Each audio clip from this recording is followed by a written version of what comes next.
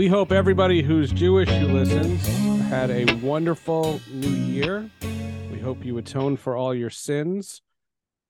Like my late best friend used to say, a gentleman from Baton Rouge, Louisiana, who asked me what Yom Kippur meant.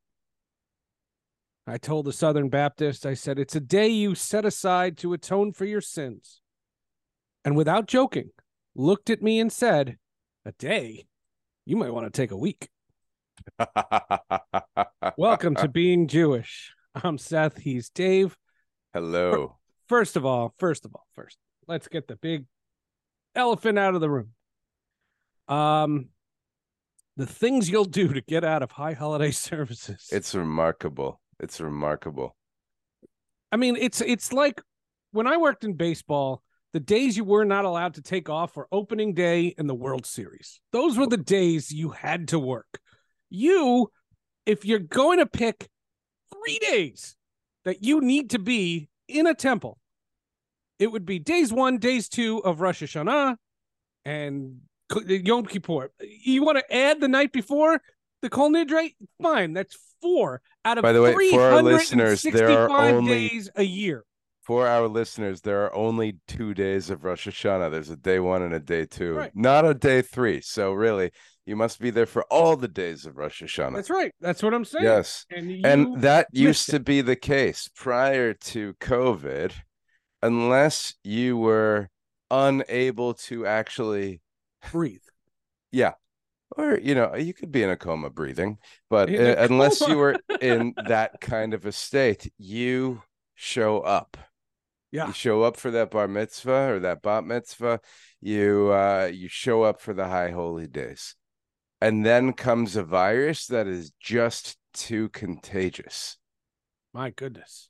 And it just puts everyone else at risk.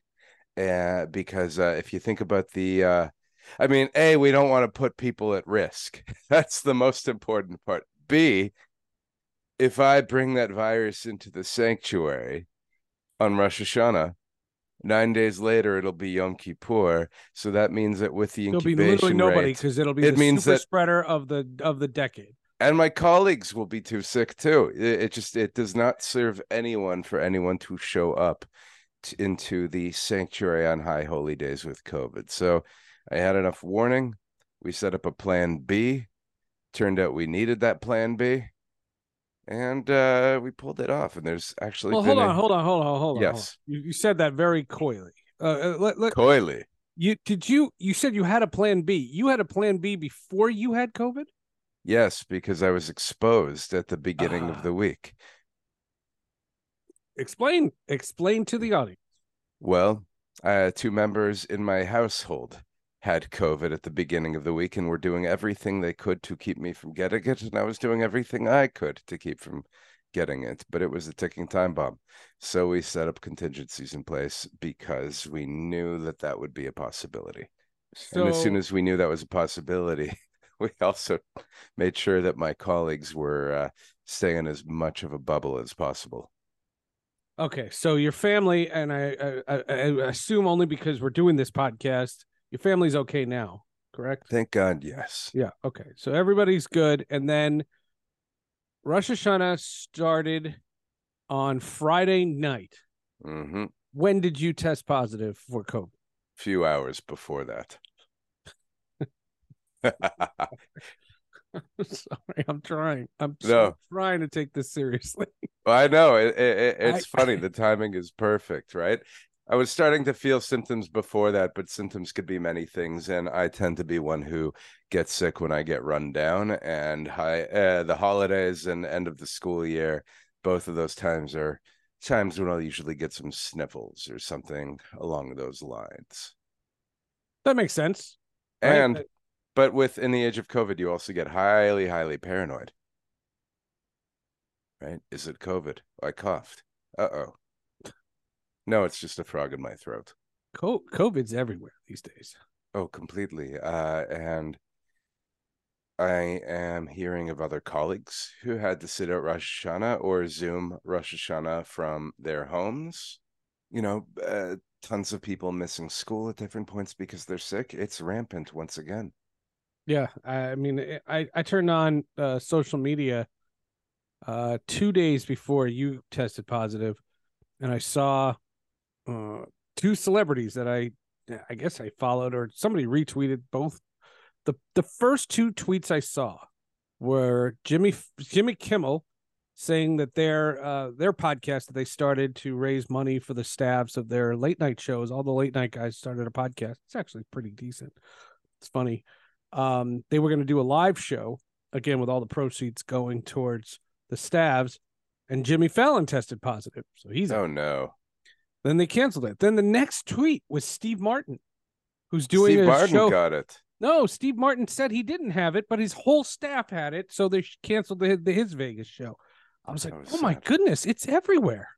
I mean, for the record, if you want the perfect Steve Martin show, just watch this season of Only Murders in the Building and go to the episode where he sings his song in that show at the end of the episode, and you will have all the Steve Martin you will ever need for your life. It is just perfection. It is. It is the greatest moment in his amazing career. We can't say more without spoiling it, but perfect Steve Martin, Dianu. Well, here's my question to you about COVID. How bad does it have to get before we start changing lifestyles again, requiring masks? I can't even imagine in this toxic culture the word mandate ever coming into fruition. There'll be a mutiny. This is how we're getting to civil war. That is the point that I agree with, Seth, that I was about to say, that I don't think we have any more political power to require masks. That capital was spent. And now, with the way COVID is, here's the thing: masks certainly provide protection, but they are no guarantee. Right? Yeah. They are necessary. Would it be better if everyone were to wear masks at this point in time? Absolutely. Do we stand a chance in hell at convincing the general population to put on masks at this time? I seriously doubt that would be possible at any level of society. Right? I mean, I can't imagine. There are people who are running for president right now that are running on the platform of, see, we never made a mandate. That's an actual, talking point. Yeah. I don't know. COVID, yeah. My wife just got vaccinated. I'm scheduled to get the vaccine this week. Looks like I'm a few months off from needing it. Yeah, no kidding. Always look on the bright side of life. Well, and let's do this, because when the pandemic was in its fervor, everyone got it to different degrees. From what I'm seeing from a distance, people who get it now get pretty freaking sick. I mean, like, I don't hear anybody who said they got it and were just fine. Well, let's put pretty freaking sick in context, because I actually had to look this up.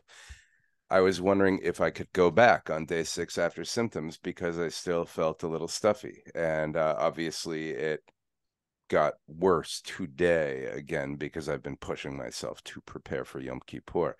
So, and they say if you've got none to mild COVID, you may go out after day 5 with the masks. And given that I felt like utter garbage, right? Yeah. What constitutes mild COVID and moderate and severe? The reality is that most of what we are experiencing, unless you end up being near hospitalized, that constitutes mild COVID from my non-medical understanding. It's when you start to have serious implications on your body, like serious issues breathing or worse. So that's when we go into moderate, and then we go into severe. So you never had that. You just couldn't get out of bed. God, no. And from what I could get out of bed, I just couldn't get very far from it. So you were literally, like, because you're a very active person, you haven't been. You literally haven't done anything because you have no energy. Well, on the record, Seth, you knew how little I could do because, as a joke, you challenged me to an Apple Watch workout competition. Well, I I mean, got my points in doing walks around the block with my dog, and which I was like, boy, if there was ever a good time, you texted me and you're like, just so you know, I have COVID. I'm not going to be there tomorrow. And I said, oh, any chance you want to do a 7-day challenge?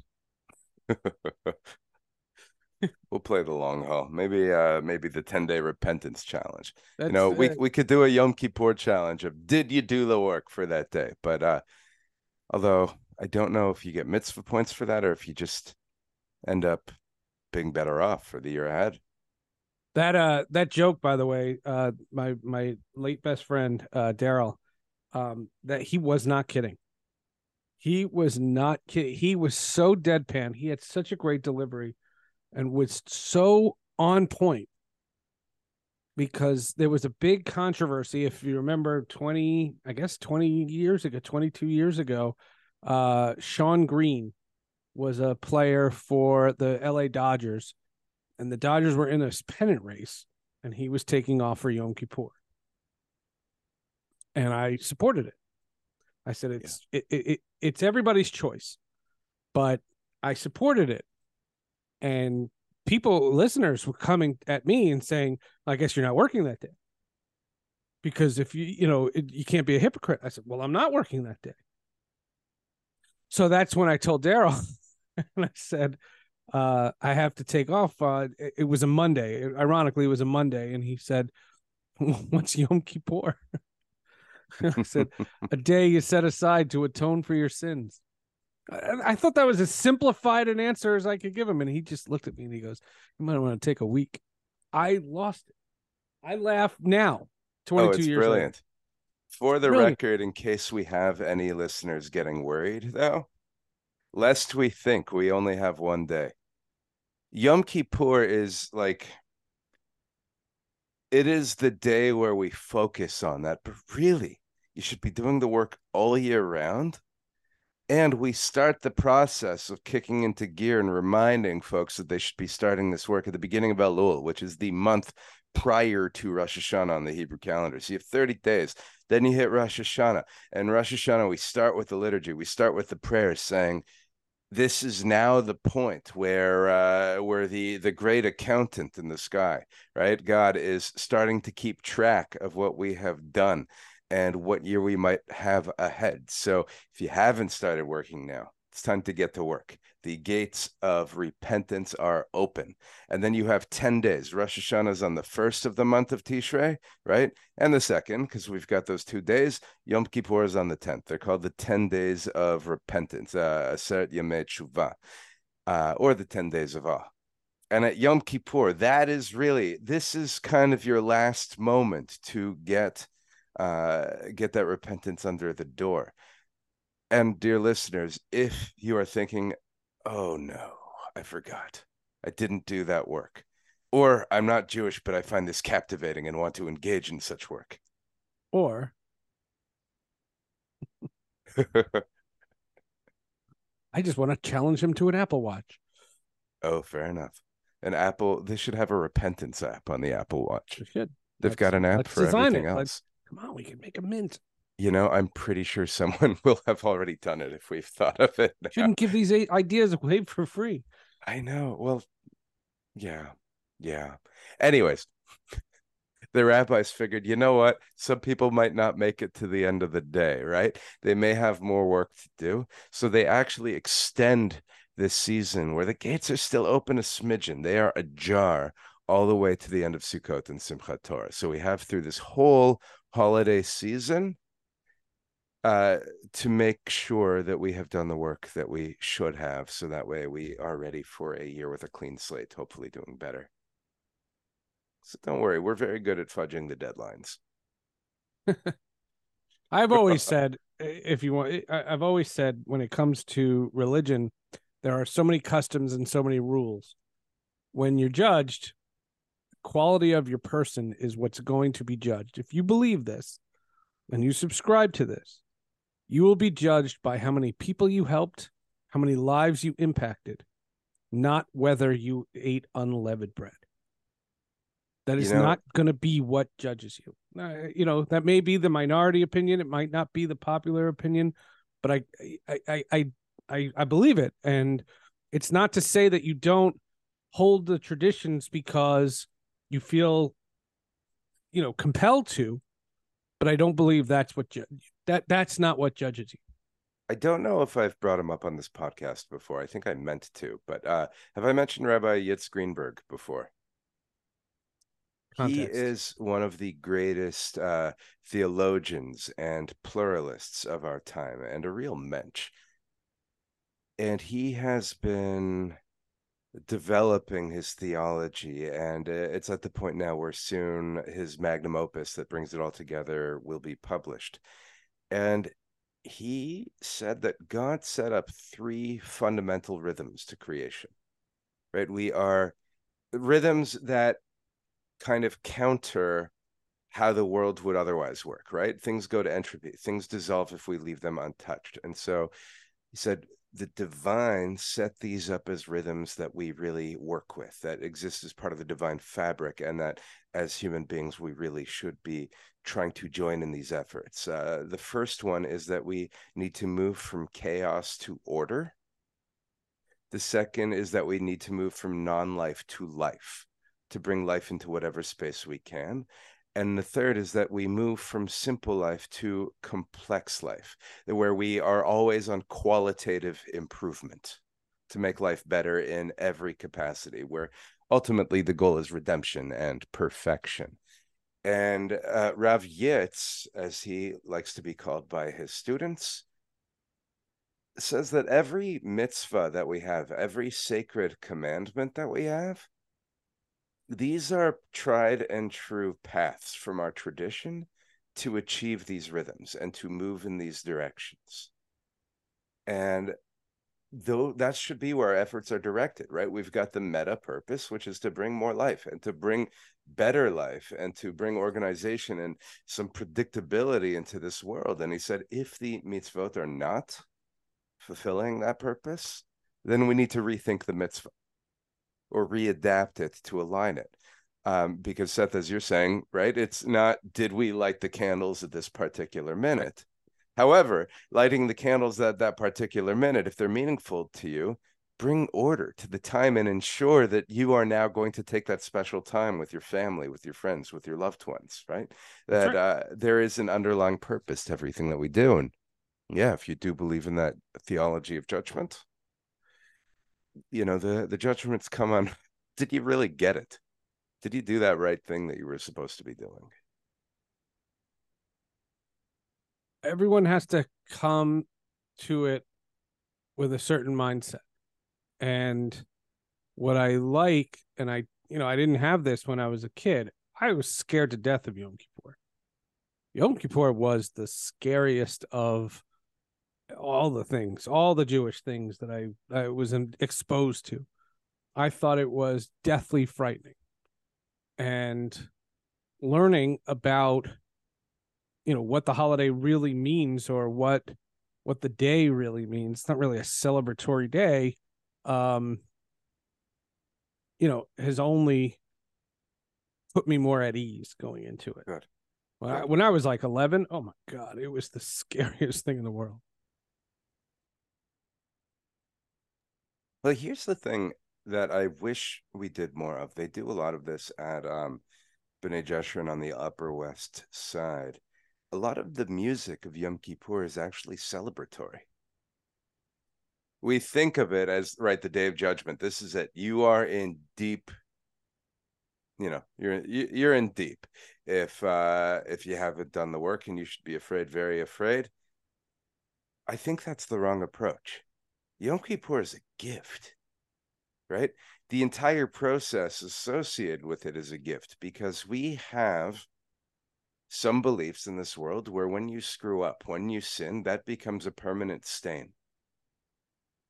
For us, while certain things cannot be undone, you can always come back to God. You can always come back to your community. You just have to do the work. And Yom Kippur is this amazing statement that not you will be perfect and we have an expectation that you'll be perfect, because nobody's perfect, right? Yom Kippur is saying we know that we are fallible as human beings, and so we are going to have built-in release valves. We are going to have built-in mechanisms, so that way you are not either fully in the dumps or choosing to ignore the awful things that you do, but rather you're going to ritually become a better person. And we're going to remind you to do it every year. And you can do it with an entire community, so you don't feel like you're on your own in this work. We read all of the potential sins together because each one of us falls somewhere in that list. Right. You got to love the alphabet or the acrostic list that they put in the English translation, right? Xenophobia for X. I hate to bring some political stuff into it. Do you hate it? No, I don't hate it. I'm glad we didn't lead with it. I'm glad we didn't lead with it. How about that? Fair enough. And this is more about the huge Jewish population that supports Trump. Because on Rosh Hashanah, he posted on his little social media thing, just a reminder for liberal Jews who voted to destroy America and Israel because you believe false narratives. Let's hope you learn from your mistake and make better choices moving forward. Ooh. That was considered by many to be an anti-Semitic statement. But here's the point. He says dumb things all the time. We don't talk about it on this podcast. He has a massive Jewish following. Yes. 90% of the stuff that he says, I don't hear. I tune it out. You know, I'm not one of those people who watches hours and hours of cable news. I don't do it. But when I see a story about Elon, I say it, and I don't care who you voted for. Yeah. But in this circumstance, he made an anti-Semitic remark. And we cannot stand by anti-Semitic remarks. In the positive one, we would call it pandering to the Jews. When you call out a particular group of Jews who didn't vote for you and wouldn't quite bring it up to the level of a threat, but I find it extremely insulting that he would make a statement that we should be voting exclusively on our self-interest. When we go to vote, we as human beings and as Jews have an obligation to vote for the person who we think will be the best president of the United States of America. As a Jew, I care deeply about Israel. Can I vote exclusively on what I think a government will or will not do for the state of Israel? I think that is me not fulfilling my duty as an American citizen to vote in this nation. You don't vote for a government in one country for the sake of another country. Some Jews will disagree with me, but you don't do it. And for him to call us out and assume that that is why we would vote with generosity, I find it extremely insulting. Wild. Yeah. It's pretty ballsy and pretty wild. Look, I didn't want that to be the theme of the podcast, but I couldn't let the high holidays go when you don't see that front and center. Exactly. That wasn't just on social media. That was in mainstream media too. And it was in right-wing media. It was in left-wing media. There was nobody who could avoid it. That should not be the theme in the news when it is that time of year. No, far more entertaining in the news was that article about the rabbi whisperer. It was in the New York Times a few days before Rosh Hashanah, or it might have even been the day of Rosh Hashanah, where there is a woman who is a former ad executive who now works with rabbis to help them craft their sermons for the holidays and help rehearse and practice. And I think she is of particular value. She's of great value to a lot of rabbis, it seems, based on what I read. She's of particular value to rabbis who are in the situation that I was at my last synagogue, where you have to write not 2 sermons for the holidays, but 5, right? That's a lot of high pressure output in a very short period of time, where you have to blow people's minds and not offend them too much, but just push enough, right? So it seems like that may be a field for some. Yeah. And, thank God for folks who are here to help us with ideas and thinking. I do not employ such a person in helping me to write, but I am blessed with a few incredible editors in my life who will do the fine editing and check for ideas. One of them being my wife, who is phenomenal and as an editor, and I am extremely grateful to her for that and other things too. Good health to you, sir. Feel better. And thank you. I look forward to another year. If this is the new year, I look forward to another year of doing this podcast with you, bud. 26 episodes for 5784, right? We'll see you next episode. And a happy 5784 to everyone there. That is the Jewish year. And remember to share this episode with a friend and leave us a review.